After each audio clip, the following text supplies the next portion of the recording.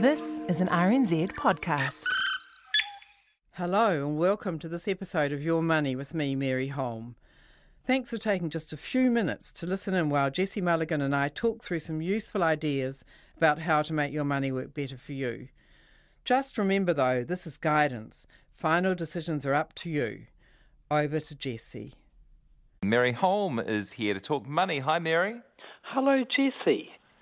Can How are I you be getting on, really friend? cheeky? I've just No, had please this go ahead. great idea. I'm sitting here with my cat Jack on my knee and thinking that the next time we talk, hopefully I'll be in the studio with you.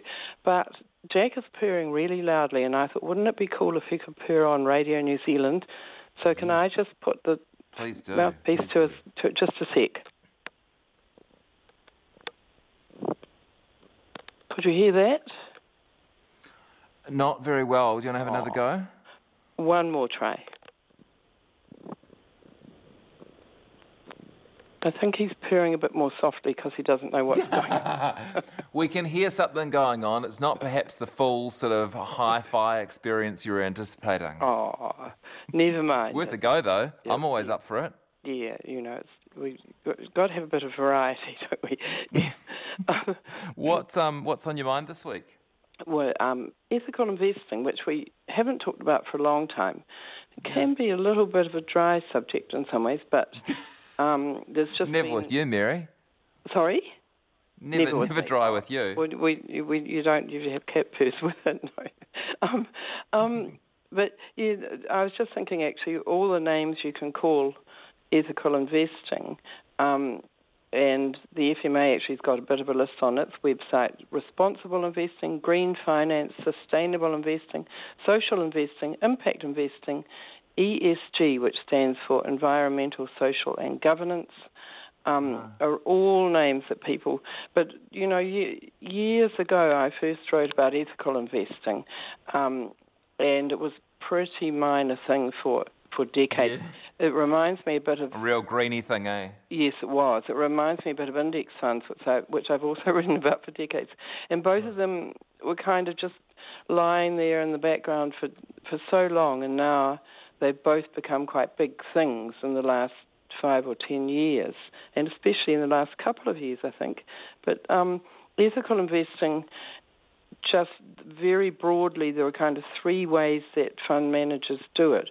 One is to exclude the really naughty companies. Like, I was reading something the other day that said no KiwiSaver funds will invest in a company a nuclear weapons company, and that's a kind of easy way for fund managers just to exclude perhaps tobacco companies, porno companies, that kind of thing. And then there's the inclusive one where there are funds that specialise in, quote, good companies. They might be environmentally good or they might be good in other ways.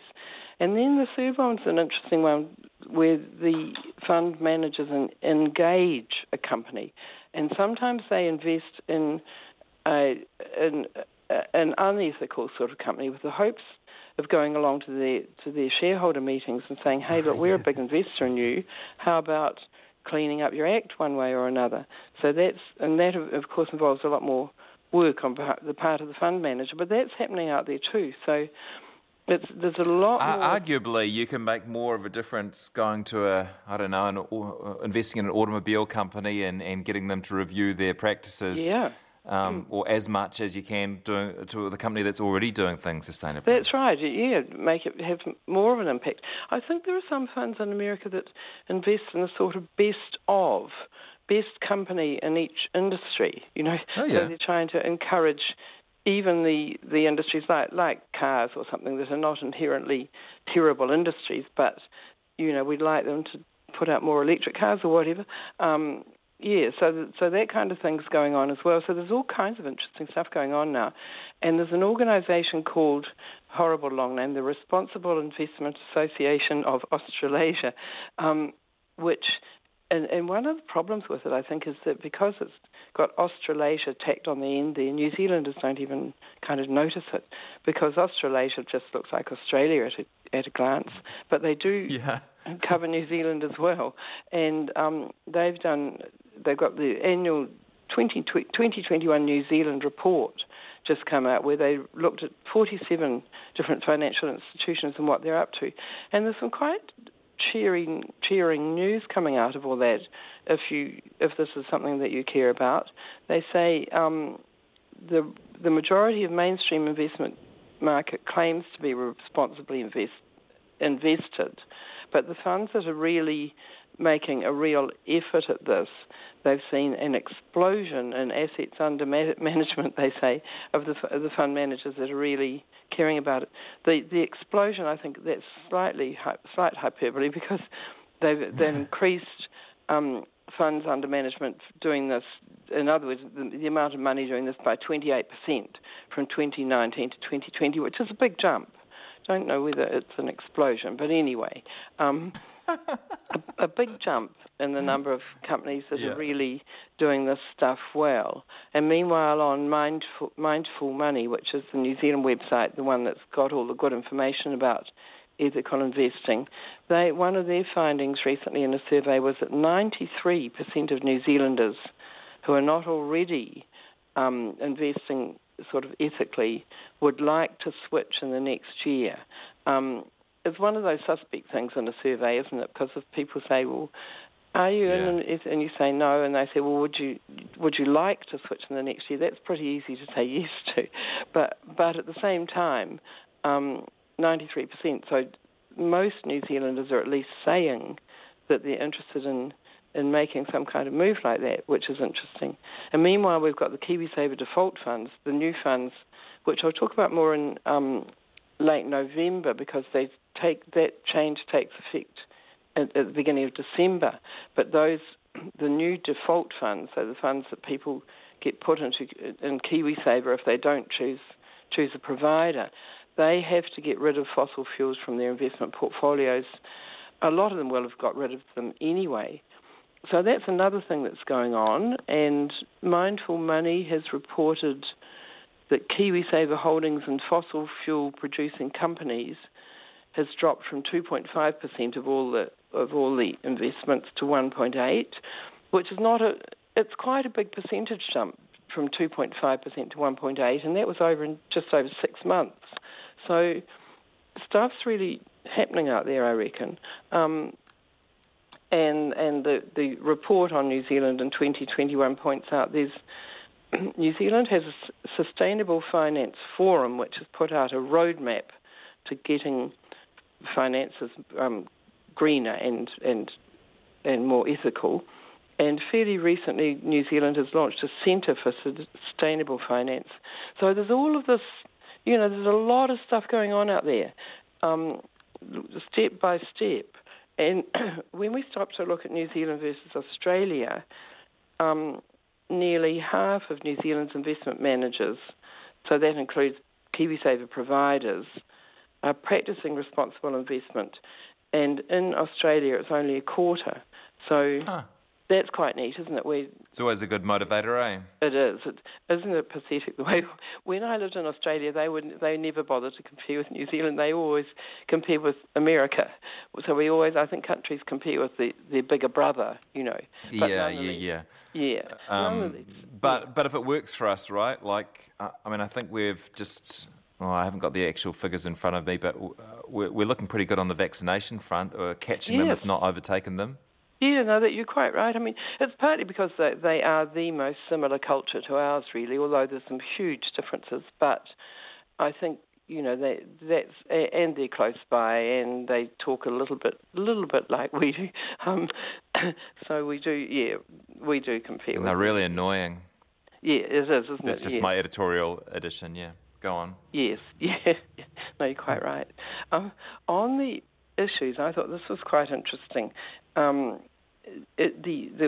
Which sort of ethical issues matter most to people, and climate change is the one that both the general public and the investment managers are really looking at.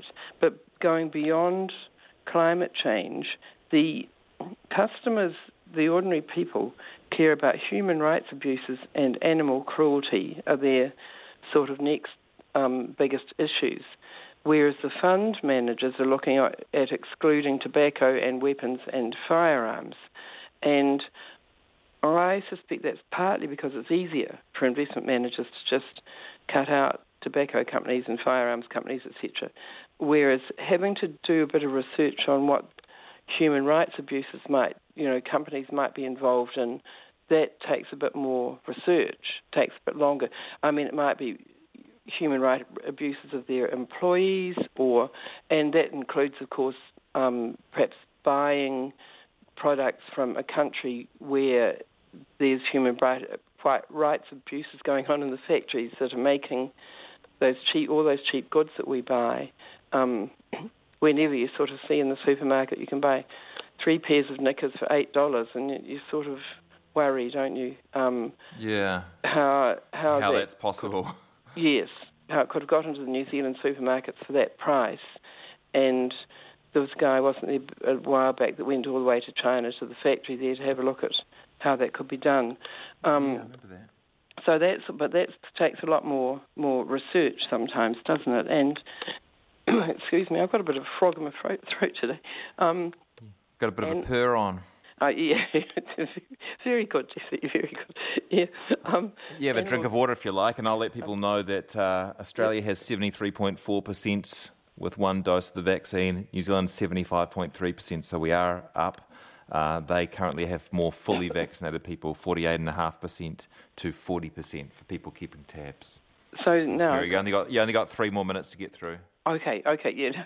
No, there's a couple more quick points to make. That greenwash, which is the quite clever expression used for companies saying they're doing, or fund managers saying they're doing things really well, whereas in fact they're just saying it and there's not a lot behind that.